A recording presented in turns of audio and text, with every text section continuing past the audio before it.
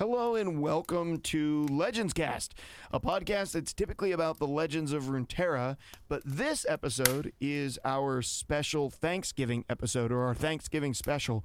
We've never done a special episode or like it's like a different one, but we just decided that we were going to do it. And actually, to be honest with you, we recorded most of it and then I messed it up and forgot to push the record button, and so we just have sort of the back half section. So what we decided to do is, instead of doing an episode about what we are most thankful for, we decided to do an episode about the 5 things from nerd culture that me and DBN each individually are the most thankful for, in terms of what has had the most impact on our lives, what has had the most impact on our sort of nerdy tendencies, our interests, what has shaped our friendships. Obviously, our friendships, our relationships sort of all revolve around the nerdy things that we enjoy. And so what we thought is that we would start a nice little fireplace sound in the background, gather around the fire together, and share with you the 5 things that we love most, or the 5 things that we're most thankful for from nerd culture. But before we get into that, I want to thank our Patreons over at patreon.com. And this isn't an advertisement to become a patron, although you're more than welcome to do that. It's to say genuinely thank you. Thank you to our listeners. Thank you to our patrons. Thank you for the people who support us. Thank you to the people who are in the Discord. Listen, I started this show over a year ago now, just on a whim. And I really didn't expect it to go anywhere, but I liked podcasting. So I thought, hey, content creation is enjoyable to me. Maybe I'll try my hand on it. If you had told me that a little over a year later, I would be in the studio that I'm recording in right now, I would be into PC gaming, that we'd have this incredible community around us, that people would be supporting us everywhere from $1 to $20 a month, that we would be doing giveaways, that I would be drinking water out of a pint glass that has a logo on it from the show that I do, that people would have any sort of value in the things that I have to say. I would have thought that you were just crazy. I never would have thought that the show would take off like that. And then when Elder Scrolls Legends died and we didn't know what we were gonna do, it was the community. If there wasn't a community, listen, DVN and I might have played games together, talked a little bit, maybe stayed connected, but we certainly wouldn't be doing a show together. But it was because of the community and the people who wanted to stay connected that we decided to keep the show going. And now, almost a year of Runeterra in, I played, I think our first episode on Runeterra where I talked about it was after I got into the closed beta like last year around this time, maybe last October or something. And I'm just so thankful for you guys. DBN and I both are, and he's not recording with me right now because I messed it up, but he would say the same thing. He's so thankful. So thank you. And every month, guys, we give away something, and we actually chose the winner. We didn't choose the winner. Chose the winner at random earlier to our patrons. And this month is the first time that we're giving away a pint glass. And so we just got them in today, and I am thankful for that. They look great. There's like a little issue. There's some like glitching sort of on some of the parts of the pint glass. Some of like the frosting in the etching section. I'm not real sure what's up with that, if it will fix itself or if they're like not perfect, but they look beautiful and I'm really thankful for them. And so every month we draw from our list of patrons and give something away. Typically it's been a Legends Cast hat, but we're out of those. We got a dozen pint glasses. We're going to be using those for the next, 8 or 9 months, giving away Legends Cast pints. And this month's winner of the Legend Cast pint glass is our very own Static Sheep. Static Sheep, congratulations on winning the pint glass. Shoot me a message on Discord and I will get it out to you. If you remember the name Static Sheep, that's because he was already on the show. We interviewed him after he won Legends Cast Discord League Season 1. And here pretty soon in December, we will finish up Legends Cast Discord League Season 2. But Static Sheep was the winner of Season 1 and won himself a hat from our Discord, or from our community. And so this was the perfect time to win the mug, win the pint glass, rather, because he already won the hat. So this is the first time we're giving away the pint, and he won the pint. pint. So congratulations, Static Sheep, on winning the pint class. Like I said, message me on Discord. I'll get that out to you. Guys, once again, thank you so much. You're amazing, an incredible group of people, and I'm so honored to have been able to be part of some of your lives in some capacity. I've gotten the chance to talk to members of the community on the phone, to meet up with some members of the community in person who there's a couple of guys who live in my area, to just care for people, to get to know people, to hear people's stories, to learn about people's perspectives. My understanding of the world and what people think has expanded and grown exponentially because of the Discord community, because of the show, and I'm so thankful for that. And it's what made us, on a week when we typically wouldn't have recorded at all, to come up with an idea of just doing a short Thanksgiving episode, a Thanksgiving special for the community, just as a way for us to say thank you to you guys and put content out there. And so I don't know, get a warm cup of apple cider, or if you're just after Thanksgiving dinner and you're booting up the episode and you're about to fall into a turkey coma, tune in. Thank you so much. And if you're outside the country, be thankful for something.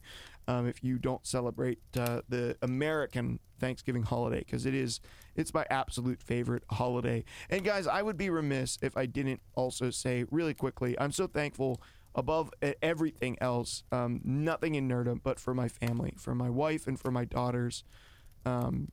So incredibly thankful. My wife has been so insanely supportive. We've poured a great deal of money into this show without ever getting a dime out of it. Every cent that the show's ever made has pretty much gone back into the show in some capacity, and yet we've done so much and invested so much time, energy, and money specifically into creating a space and buying the equipment that'll make the show good. And that's because of my amazing, loving, incredible, and supportive wife. So she'll never, ever listen to this episode, but it doesn't matter. The point is that I get an opportunity with all of you listening to brag about her. She's amazing, and I'm thankful for her. Okay, that's enough from me. Let's go over and invite DBN to join us so that we can talk about the 5 things that we are most thankful for from nerd culture. Hey guys, so thank you so much, patrons, and once again, we really do appreciate you guys, but DBN and I really wanted to get into the 5 things from nerd culture that we are most thankful for this Thanksgiving. We just thought it would be a fun take on sort of the traditional Thanksgiving meal, the traditional Thanksgiving season. And so DBN and I have 5 things each that we've picked out, and he'll tell you a little bit about why he picked mine out and why he picked his out and I picked mine out. But spoiler alert, we already recorded some of this and I never hit start recording. So now we definitely are recording, and we definitely have our thoughts fleshed out for this. But DBN, I can't believe I did. Why don't you jump in and tell us what is the first thing that you are most thankful for from nerd culture? Yeah, sure. So for my list, I was thinking about how you guys have probably, especially if you're a longtime listener, have heard all about all the various card games that I've played throughout my life, and I reference them constantly. So even though I could probably fill my 5 most influential things with card games, I decided I was going to ban that for my top 5 list. And I was also going to make sure that I had each item was from a different medium, so video game, television show, movie, etc. So number 5, which I originally had The Elder Scrolls Legends here, but I decided after I decided to not allow card games. Yeah, I got booted, so I went with Dota 2, Defense of the Ancients 2. And that really harkens back to my time in college. My freshman dorm, actually, I lived with 2 friends from high school. I was lucky enough to go to the same college as them, and we were good pals from the rowing team. And so getting in there, it was a tough adjustment to college, both for myself and for both my roommates. And one of my roommates, who I'm still extremely good friends with to this day, we still play RPGs every other week. And he actually had gotten into Dota 2 over that summer, the summer of 2012. And when we got in there, we were all just hanging out and stuff. He started playing this game, and I actually do remember a time where we're all sleeping, and he had stayed up to play this game. And in the middle of the night, he just got so frustrated with this thing, he like cussed out one of the characters in the game and woke us all up. And we were mad at him. We're like, dude, shut up. But the next day I was like, what were you yelling about? He's like, oh, dude, it's this awesome game. You have to check it out, man. And I hadn't really been into competitive video games. Now, I'd played competitive card games for a long time, but video games I just wasn't very good at, right? Like, I wasn't good with like shooting games, which was most of the competitive games at the time. And I got I'm also like, terrible at them. I just wasn't, and I also just wasn't as interested in it. I liked the story, so I played a lot of RPGs and stuff like that at the time. So like, I played a lot of Skyrim and Mass Effect and stuff like that, right? I loved Mass Effect and Star Wars, Knights of the Old Republic. Yeah, those were the good times. And he was like, dude, it's this awesome game. Like, I know that you like, card games and strategy and stuff. It's a strategy game. And I'm like, oh, okay. And, but for lack of a better thing to do, and all I had was my laptop, I didn't have my my PlayStation or anything. I was like, all right, I'll download it. So I got a beta key. That was back when Dota 2 was in beta. I got a beta key, and it was like $30, which felt like so much money at the time. And started playing, and I stand to this day with the belief that Dota 2 is one of the greatest video games, top 5 greatest video games of all time, not just in my personal ranking, but of all time. The depth in that game, the flavor, the characters are fun and likable and lovable. They're just also diverse and interesting, and it is one of the most complex, but just that feedback loop of when you win a game or do something really cool, it was you.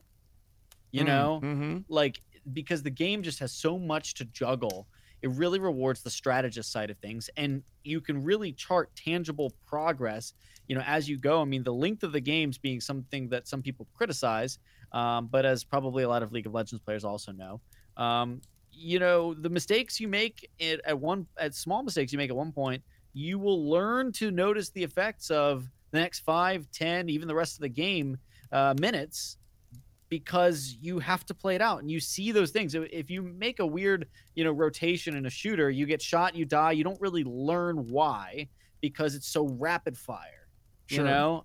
And but in Dota 2, you could really just chart your progress. Hey, I had this for my stats, and this we really lost after this one gank in the jungle. That was really bad. We shouldn't have gone in there.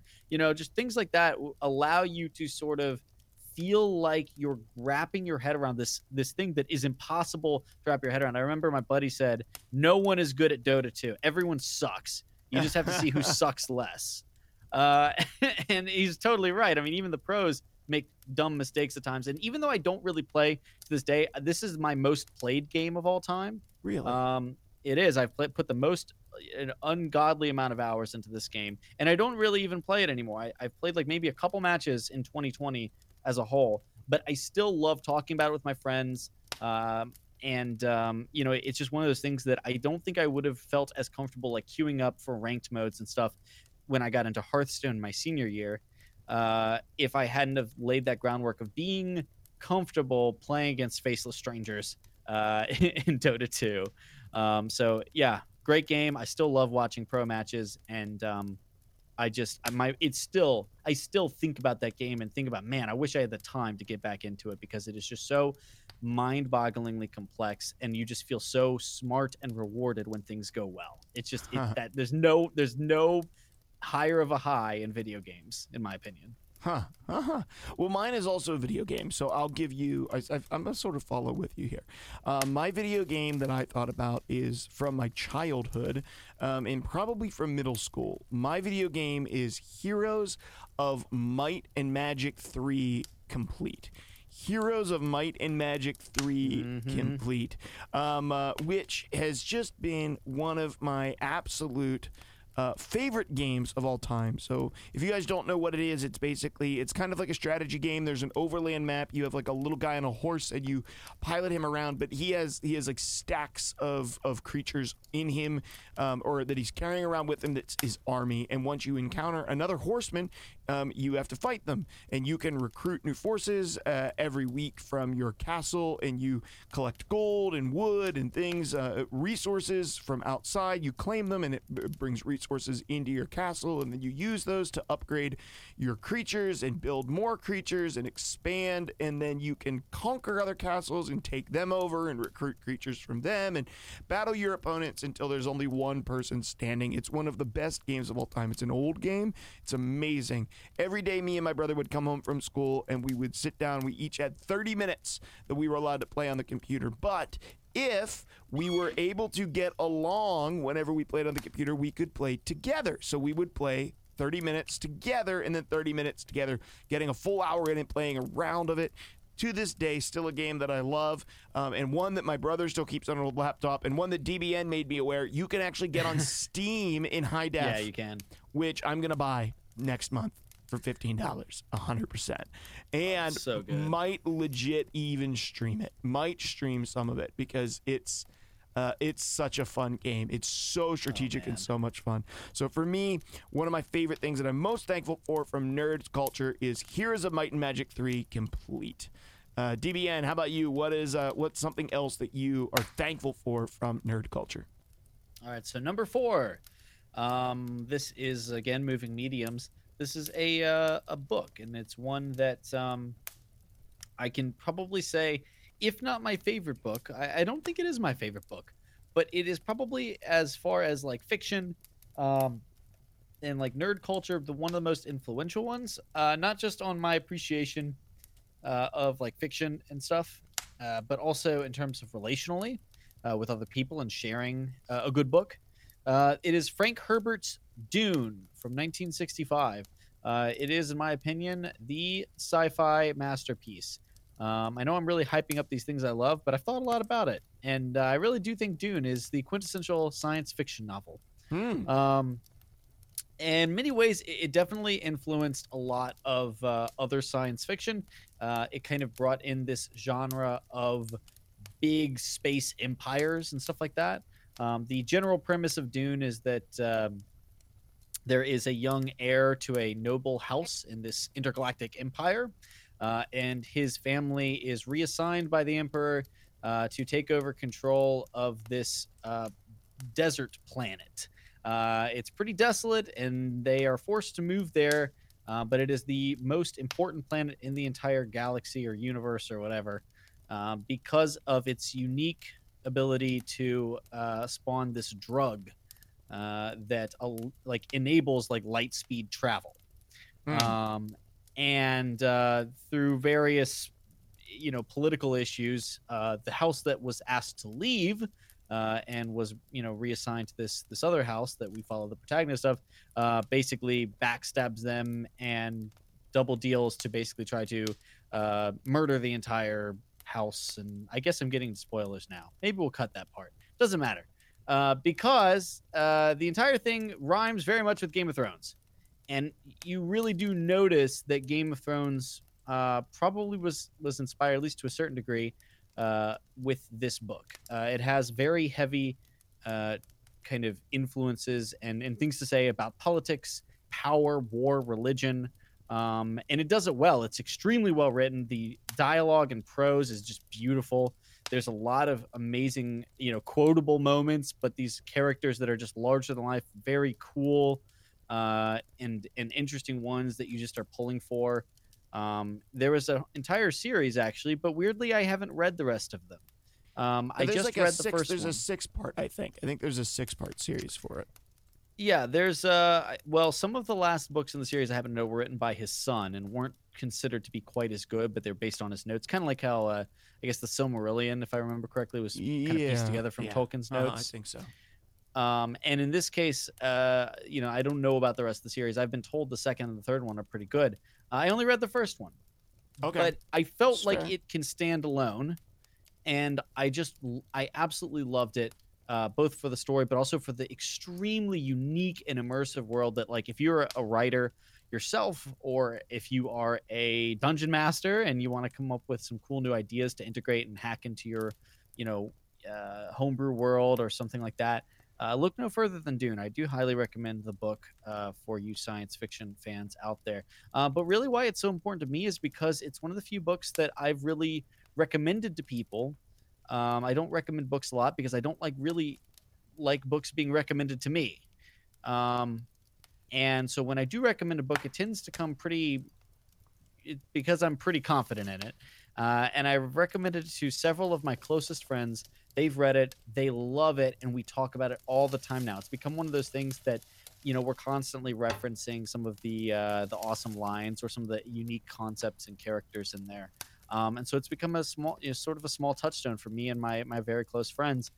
There's a movie coming out in 2021. I'm very excited. There's some great casting in there. Let's just hope they don't screw it up. Yeah, let's not have another Avatar: The Last Airbender movie on our Oh, hands. please no. Just no. just speaking that word of cursing over your movie. Yeah, yeah. So, Well, anyways, Dune. Dune. Oh, okay. Awesome. I'll give you a book as well, although mine is different. So for me, I was, for a season in life, after college, an avid comic book reader, read a lot of comics, and was primarily a DC reader. And it would be really hard to pick one in particular that I love, but it's had a lot of influence on what I love in nerd culture. So I went all the way back to the beginning. And in the beginning, I was actually traveling to Chicago with a buddy. We went up to northern part of Pennsylvania and got on a train, and we're traveling to Chicago by train because we thought it would be sick to travel on a train. Turns out, not super sick to travel on a train. And I didn't have anything to do with me other than work. So I saw that he had a comic book, and I was like, hey, what is that? Can I read that? And it was Green Arrow Rebirth. I loved it so much that some point during the conference, we snuck away and we got into the seedy part of Chicago underneath this monorail and found another comic book shop, and I bought Green Lantern Rebirth. And from there, I read, and I'm a more recent reader of comics. I know that I'm not a true comic fan, but that had a big influence on my life for several years and has influenced what I love now. It brought me to what is arguably one of my favorite comic series of all times, which is Northlanders, although a lot of Image titles, Walking Dead, East of West, Ascender, Descender, there's a lot of other titles that I've loved as well. But Northlanders being one of my favorite, which made me fall in love with Viking culture and made me learn more about legitimate Viking culture and what they were really about and what they did and the gods that they worshipped and all sorts of things. And probably is what has largely influenced me to love Freljord in Legends of Runeterra because I love the Frozen North theme. So for me, Green Arrow Rebirth, something that, although I was never really a huge Green Arrow fan, something that I am absolutely certainly thankful for, because without it, I probably never would have actually gotten into comic books. So yeah, for me, Green Arrow Rebirth. DBN, are you a comic book reader? Yeah, I do read comic books. Not super frequently. Although Sure. I've actually read a lot in the quarantine times. Okay. And I actually was getting caught up on a really good, I guess the current run, as far as I know, of Daredevil. I love Daredevil. Huh. And I mean, probably my favorite single book. Well, oh gosh, that's hard.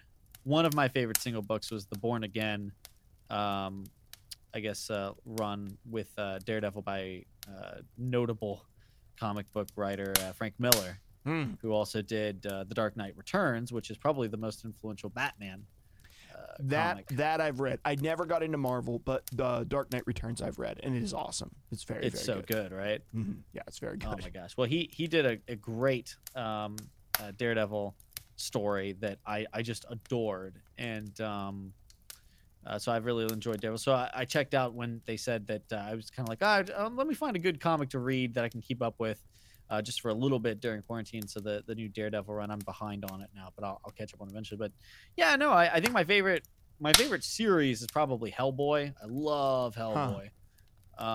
So good. And I also like the Fantastic Four. I mean, my family's a big Marvel. My dad and my sister and I are just huge Marvel fans. Okay. I mean, we've read the comics. I mean, I remember my dad brought in some of the old, paperback kind of collections of the origin stories of the different heroes and stuff. He had some of those, so he'd read those to me as a kid. and we look at that. So Spider-Man, Fantastic Four, especially. Less so X-Men. So there's something about X-Men I just don't quite I feel like gel with. X-Men Although are completely outside. They're like their own universe. they are, I think that's why it's tough because until like a little more recently, they haven't really tied in with like the rest of the Marvel Comics world. But I like Wolverine and stuff. But I weirdly like I didn't like Wolverine as much until like Hugh Jackman movies. Huh. So I like Hugh Jackman as Wolverine, and maybe that's why I like Wolverine now. But yeah, no, yeah. So definitely comic books. But I mean, again, you actually said something interesting. You're like, I'm not like a true comic book fan. I'm like, that's funny because there's a lot of gatekeeping in the comic book community, Oh, which is yes. really obnoxious. Yeah. And the simple reality is, if you read comic books, you're a comic book fan. Doesn't matter how Yep. much you read. Doesn't matter if you have to know all the comic books and stuff like that, because that's just silly. Nobody can read all the comic books, and if you do, you're not doing enough else with your life. So, No, literally nothing else. but yeah, no, Well, comic books are awesome. What's the next thing that you're most thankful for from nerd culture? So this is my television show. So I've done a video game, a book, and now a television show. And I've thought a lot about that because I love just like kind of with the Dune thing. I love science fiction, probably more than fantasy. And even though like I love Lord of the Rings and stuff like that, sci-fi has been the thing that really captured my imagination. Even as a kid. I mean, as a kid, like I did want to be an astronaut for a little bit, like everybody. But I think and Star Wars was the movie that my parents just could not rip away from me. They had to hide the VHS tape for a while for A New Hope, and yeah. So the show that really I think is special to me, and I will always hold that place in my heart, and I still think is probably my favorite science fiction show, although Firefly gives it a run for its money, is Star Trek Deep Space Nine. Star Trek Deep Space Nine. Yes. Really? So, yep. You like Star Trek? Okay. Interestingly, I do like the Star Trek world.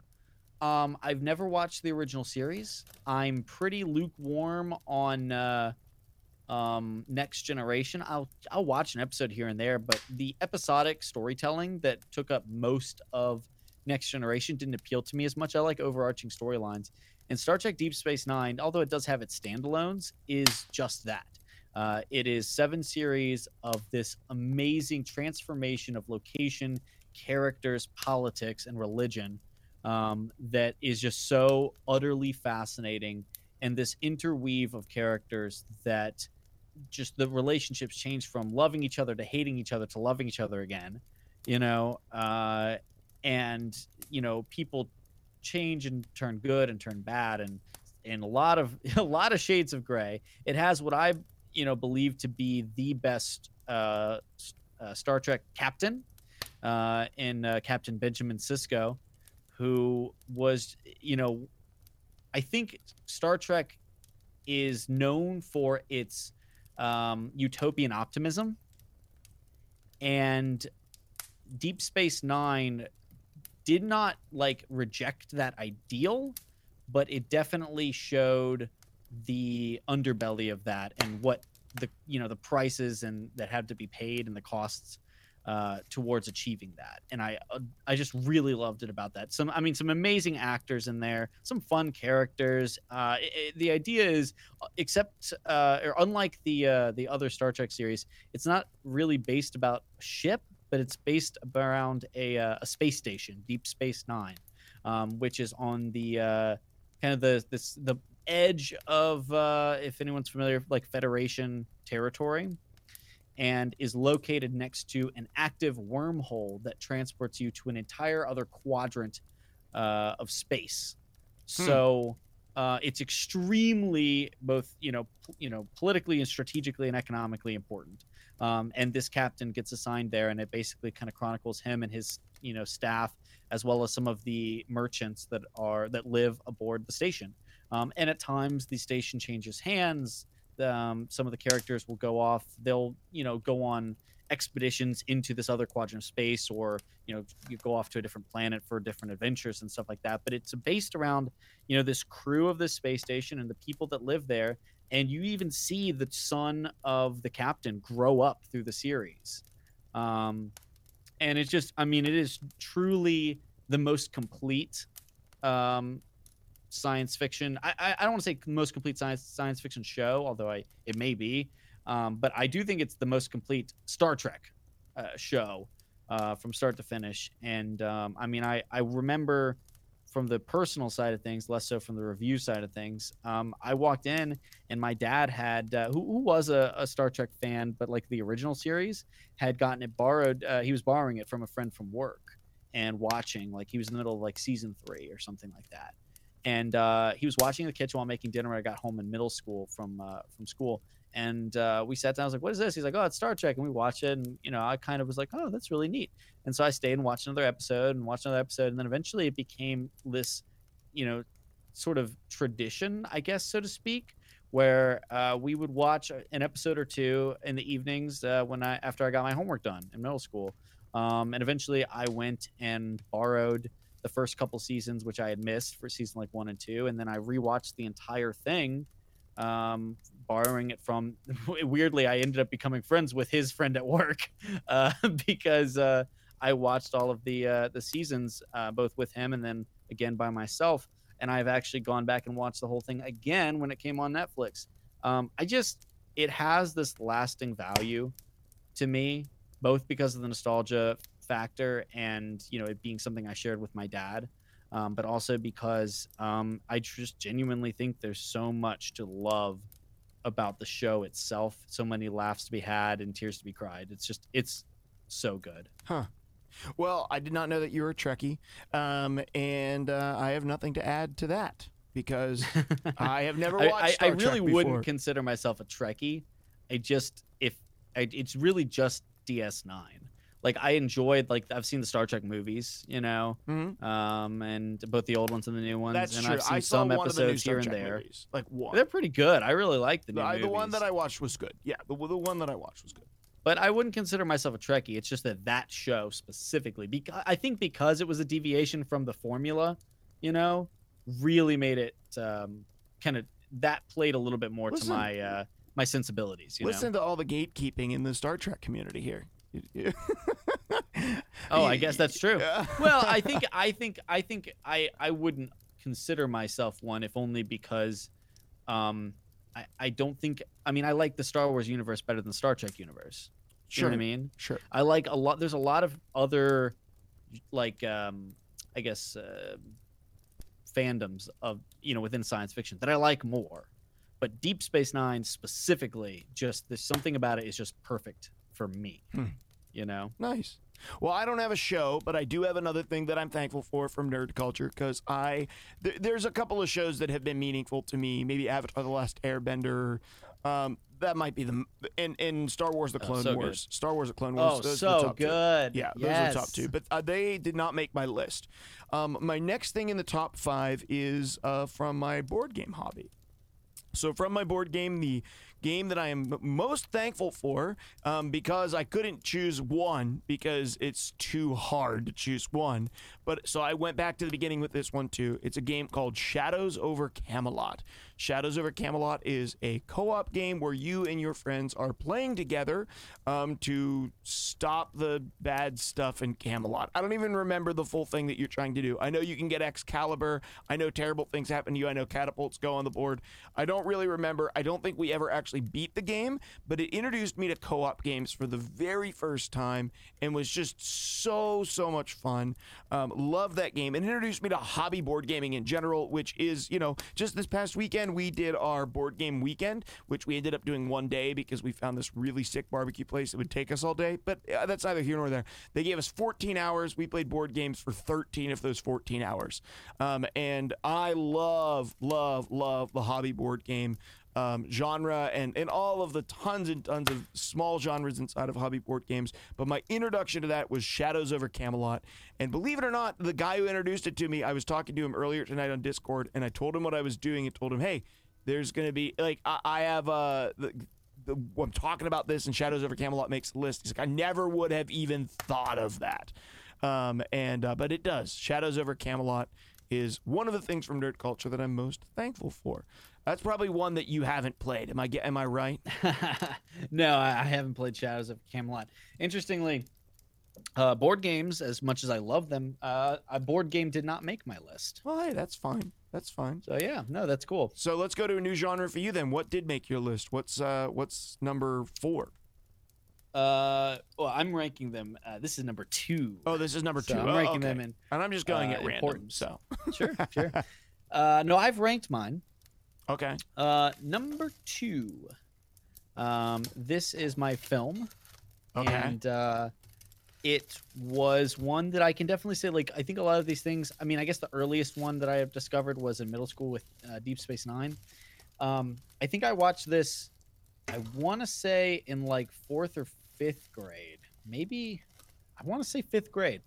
I watched this movie. So probably definitely the earliest back of all of these. This is Hayao Miyazaki's Princess Mononoke. Oh, I have no idea what that is. There, you got another one. Oh my gosh, you got it. Okay. Not only was this an incredible movie, beautiful animation and artwork, but it informed, I think, a lot of my interest in character design and character writing, both for my my D&D campaigns and stuff like that. But also for just future, I do a little bit of just for myself. I do a little bit of creative writing here and again, and I think that I always think about Princess Mononoke when I think about like character archetypes and complex, dynamic characters that change throughout the film. And I think that it's a masterclass on that. I think it also has a lot of really incredible themes within it, and the way that themes of revenge and hatred, themes of man versus the environment, which crop up across all of his films. Have you heard of like Spirited Away? No. Or My Neighbor Totoro? No. Oh my goodness, you were missing an entire incredible. Okay, so for those of you who, like Mark, are missing out on this incredible, like, I guess, film collection. Is it on Netflix or on anything? Some of them might be like this so one that made your list. Yeah, I don't think it is. Okay. I have it on Blu-ray, so I'm not gonna watch it on Netflix, even if I was. So Princess Mononoke is one of the films from a Studio Ghibli, which is an anime film studio. Okay. And it's been around for a long time. I don't really remember what the first one is, but my sister and I and my dad as well. My dad actually introduced it to me, but that's because he dabbled in animation himself. And actually was pretty good. But he watched, and he's always had an appreciation for animation, which meant we watched a lot of Disney movies and stuff like that. And this is one that he, amongst a couple others, had gotten recommended because of the beautiful artwork in it, and of course it is. But I really latched onto it because of the stories. And Hayao Miyazaki is the kind of mastermind behind the Studio Ghibli, and he's released numerous, award-winning. I think one of them did win a Foreign Film Academy Award. I think that was Spirited Away. But it's let's see, among the 10 highest grossing anime films made in Japan ever. 6 of the films are in the top 10. So, I mean, it really has like international level of appeal. And I would argue that Princess Mononoke is one of the I don't think it's the perfect movie. I don't think it's his best movie, actually. But I just remember times where like I had to show this movie to all of my friends. I was like, and I got a lot of my friends to enjoy it. But it's a little bit of a long movie. I think that like maybe if I'm going to criticize the master, person, maybe like 10 minutes could have been on the cutting room floor. But no, it is genuinely an absolutely incredible, beautiful movie with amazing characters. And just, I love the way that the characters change throughout it. There's a lot of action movies, especially where characters kind of remain the same throughout. I mean, you think about Sure. like Indiana Jones, like he's always Indiana Jones. He's not really a dynamic character, right? And we love him for that because we love that character. But this is just such a deep, deep film on multiple levels thematically that I just can't let it go, and I think about it constantly. I do think it has one of the best written female characters of all time. I would put money on that. I really do. Just the level of complexity and humanity is just so impressive in this film, and I highly recommend people to check out this one. My favorite is Howl's Moving Castle. There's also Spirited Away, which I think is the best critically received one, potentially. And there's a couple new ones I haven't gotten caught up on, but I've seen, I'd say 75 to 90% of the films from the studio, and I'm never disappointed. Huh.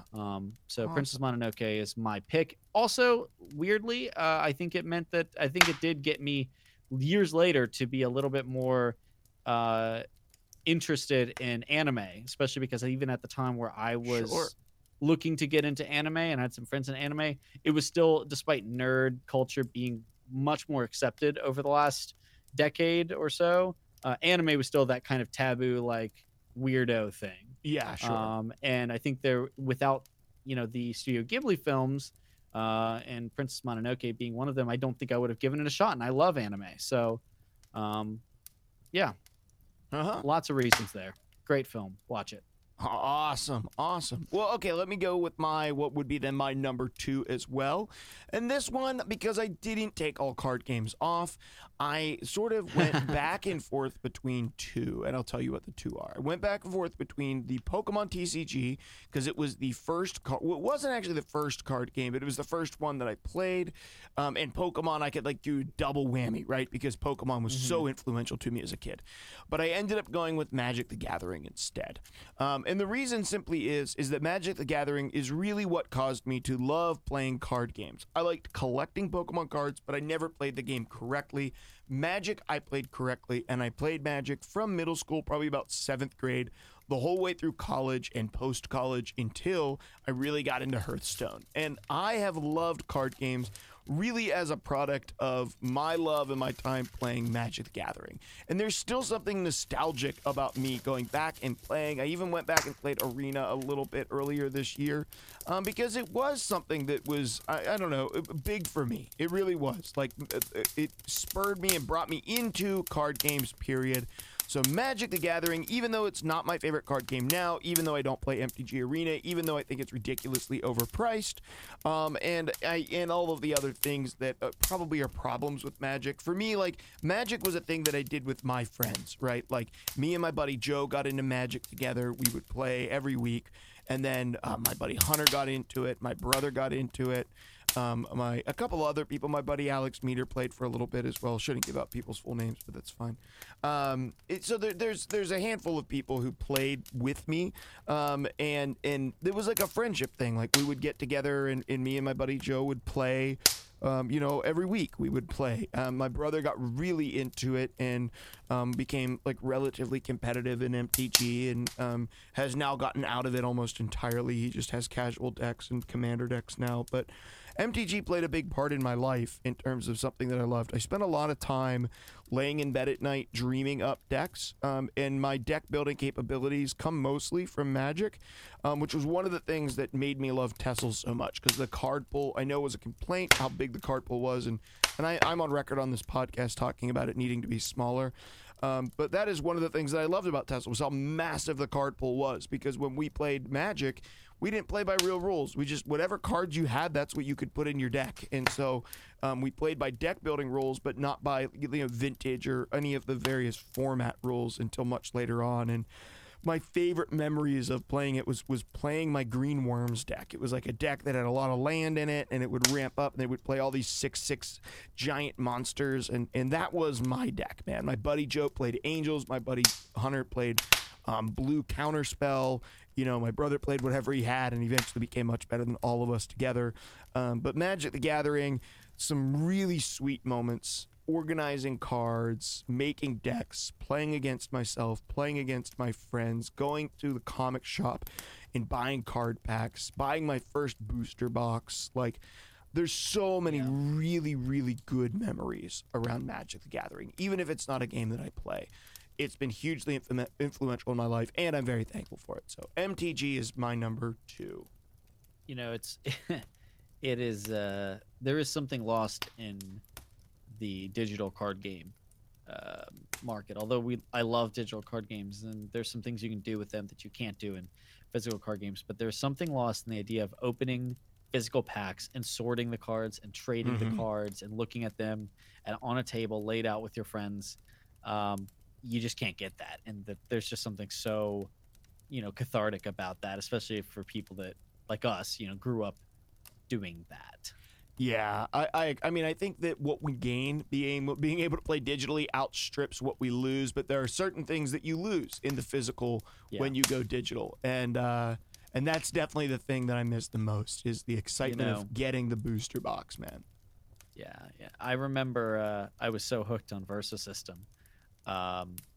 There was when I was in middle school, me and this one friend, my best friend at the time, we played all the time. I mean, we played that game at every given opportunity. And one time I ended up my sister and I were stashed at my grandparents' house for the weekend. And you didn't have the digital card game, so you couldn't play over the internet. I don't even think they had a computer. So I brought my cards to my grandma's house and I laid them out and I played Versus System over the phone with my buddy. We're just describing the cards that were on the board. Okay, what's in your front lane? I got this, and then I got this other thing. Okay, and what's in the back lane? This and this other thing. Okay, cool. All right, I'm gonna attack this thing. And we just described our board to our opponent as we played. I mean, just like unreal. I just can't even imagine trying to do that today. No. But B, I just love that those kinds of ridiculous experiences that you have as a kid with just that fervor over a card game. It's just yeah. Oh yes. So I totally get your point. Okay, number 1 for both of us. I have a sneaky suspicion here, but why don't you go ahead and tell us what is your number 1 most influential thing from nerd culture? My number 1 most influential. You're most thankful for. I'm sorry, it's not most. Sure, the thing I'm most thankful for, also probably maybe not most influential ever, but pretty on my life now. Dungeons and Dragons. Yep. Mm-hmm. It's pretty straightforward. I didn't discover Dungeons and Dragons until after college. Yeah. And I'm so glad that I did. Technically, I discovered it in college. I got invited to play, and I went to a couple games, and the people were weird, and so I stopped. But I liked the experience I had. I liked the idea of it. And so I remember talking with my buddy, Dean, and he's the guy that I played Dota with. Mm-hmm. And he was interested in playing Dungeons and Dragons, and we were like, oh, this is really cool.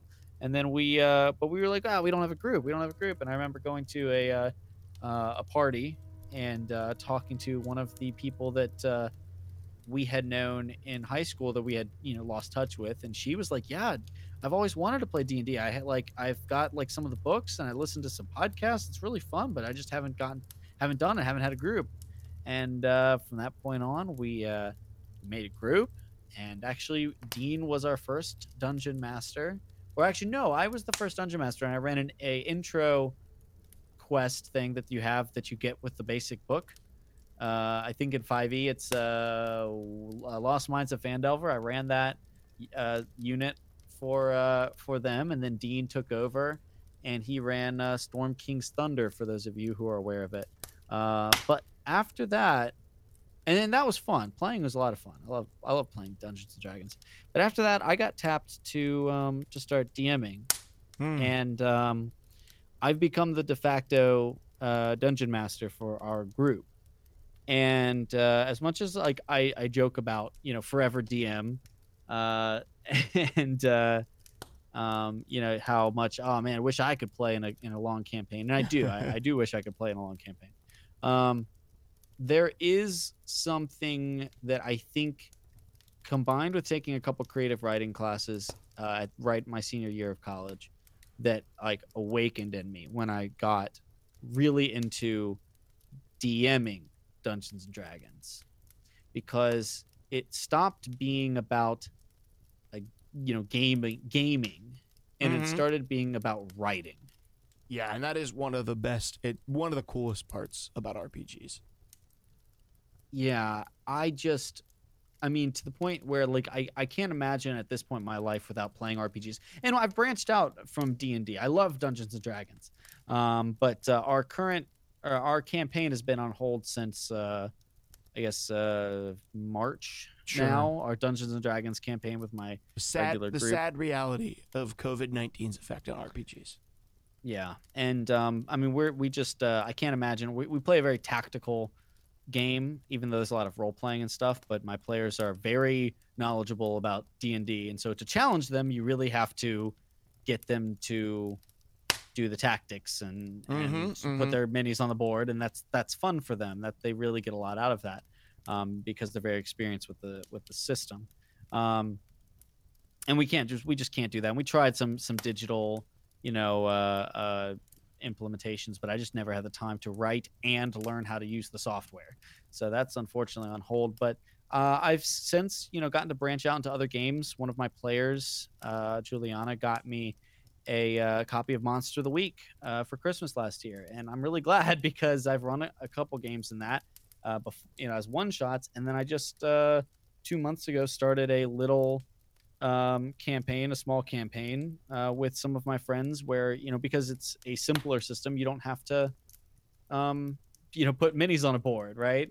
And you actually have introduced me to a couple new systems as well, and I've learned like Fate Accelerated and stuff like that. The bottom line is it has opened up this entire other culture of nerddom, but one that is becoming increasingly I think public, and one that Oh people yeah, are becoming. increasingly more popular for sure. Right. The visibility of RPGs is just skyrocketing. And, podcasts and shows like Critical Role and Adventure Zone are becoming like mainstream almost, which I just think is super awesome. And it's kind of interesting. I like to think I do believe I was born in the right era, Yeah.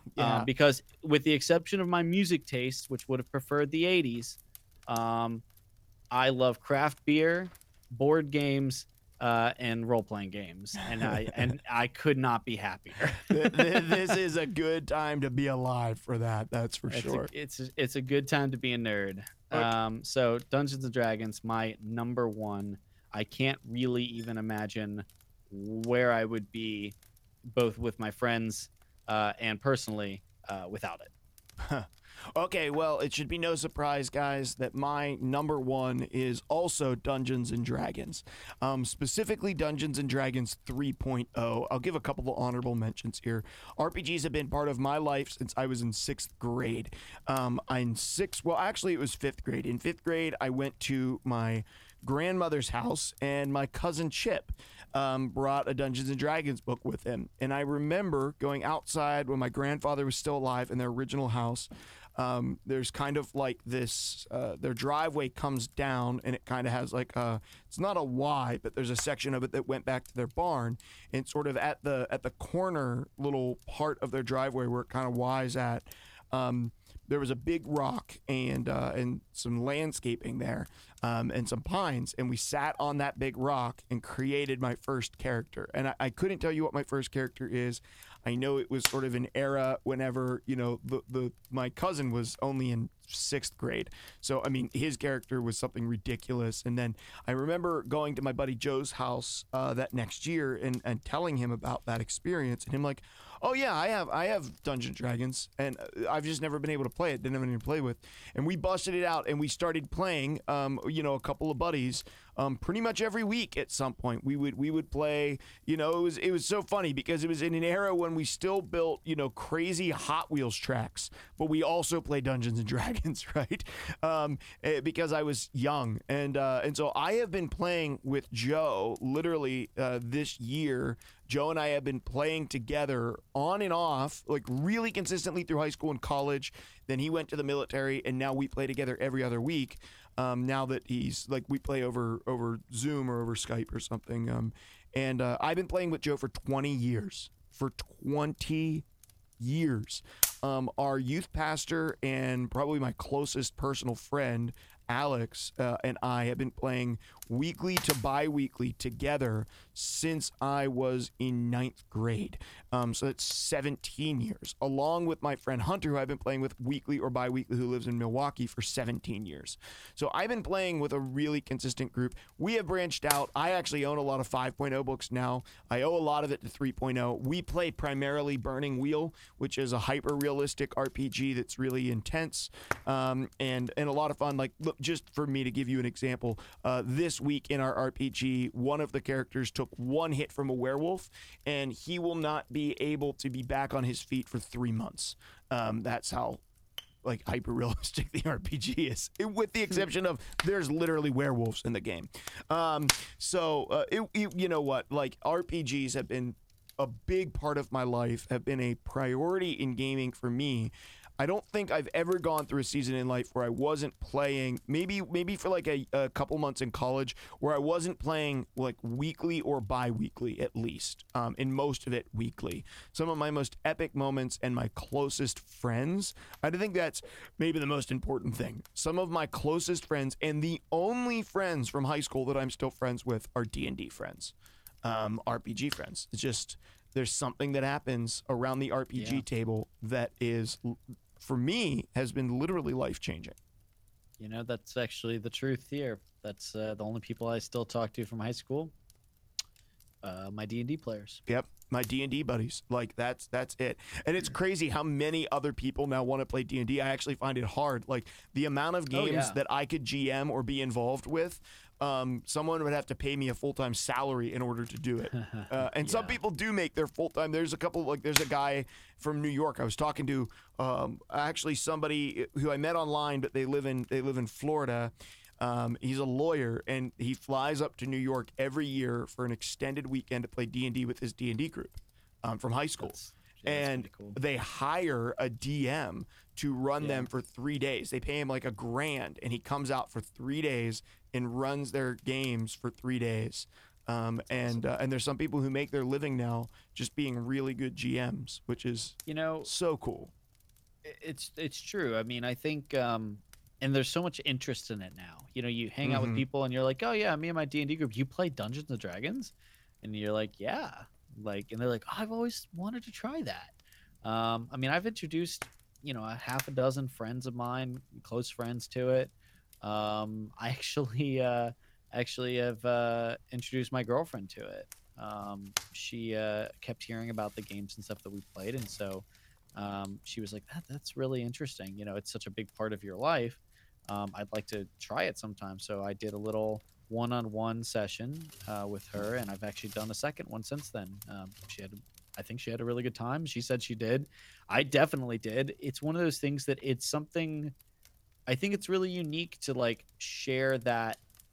It's shared storytelling with rules, right?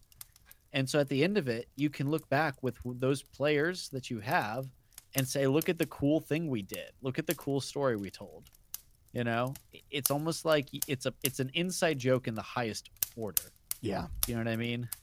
Yeah. And there's so, you know, we literally were texting like 3 days ago. Someone was like, hey, what was that game we went to epic level in high school? What was the final boss again? And what happened in that fight? Didn't I sit down during that fight and refuse to fight? Like, didn't your character kill that guy? Do you remember when we triple critted that dragon when we still had the rules that triple crit auto kills and you triple critted that black dragon? Like, you know, those are things that we will literally never forget in characters, you know. Sarah Creathan, Distin Nightwind, Stormy, who was my Norse character from when we played a Viking rendition of Burning Wheel for like years. Like This is interesting. these are characters that they're personas. Like the two sisters that I played in Blades in the Dark for a year and a half. I played a pair of twin sisters, Anivia and Terra Vale, and I actually had artwork commissioned of those two characters. RPGs have just played such a significant part in my life, and I'm just so thankful that they have. I'm just very thankful for them. So much so that I own Mouse Guard, I own comic books. I've collected things to start my daughters in as early as I can, and I always kind of keep my eye open. Like, what's a good RPG? What's a good comic book? What's a good game? What's something that I can start my daughters into nerd culture early, so they can also have that privilege? Because you, DBN, had the blessing of having parents who got you into that sort of stuff. My parents listened to country music and chopped firewood. So, and there's nothing nothing saying anything bad. I have an amazing supportive family whom I love deeply, and they're incredible people. But I was alone for quite a long time in the nerd culture in my household. For sure. Yeah, no, that's something I'm constantly thankful for. And that's actually really, that's the point of this whole episode, What are you thankful for? Yeah. That's the point of it. Yeah. Well, speaking of this episode, it's coming to an end. Thank you guys so much. I hope that you guys are having a fantastic Thanksgiving, or if you're listening to this later, that you did have a phenomenal Thanksgiving. If you're out of the country and you don't celebrate Thanksgiving, hopefully there's some things that you will celebrate that you're thankful for. We here at Legends Cast are thankful for you, the listener, and thankful for our communities around this thing. We appreciate you so much. Thank you so much for everything that you do for us, the encouragement that you offer us. Still amazing that people would support us, even in chat or joining something like a Discord, just because we sit around and talk about stuff. And sometimes that stuff doesn't even have to do with the things we're supposed to be talking about, and yet you're still here. So thank you so much. Hey, you know what? Be sure to come back again next week.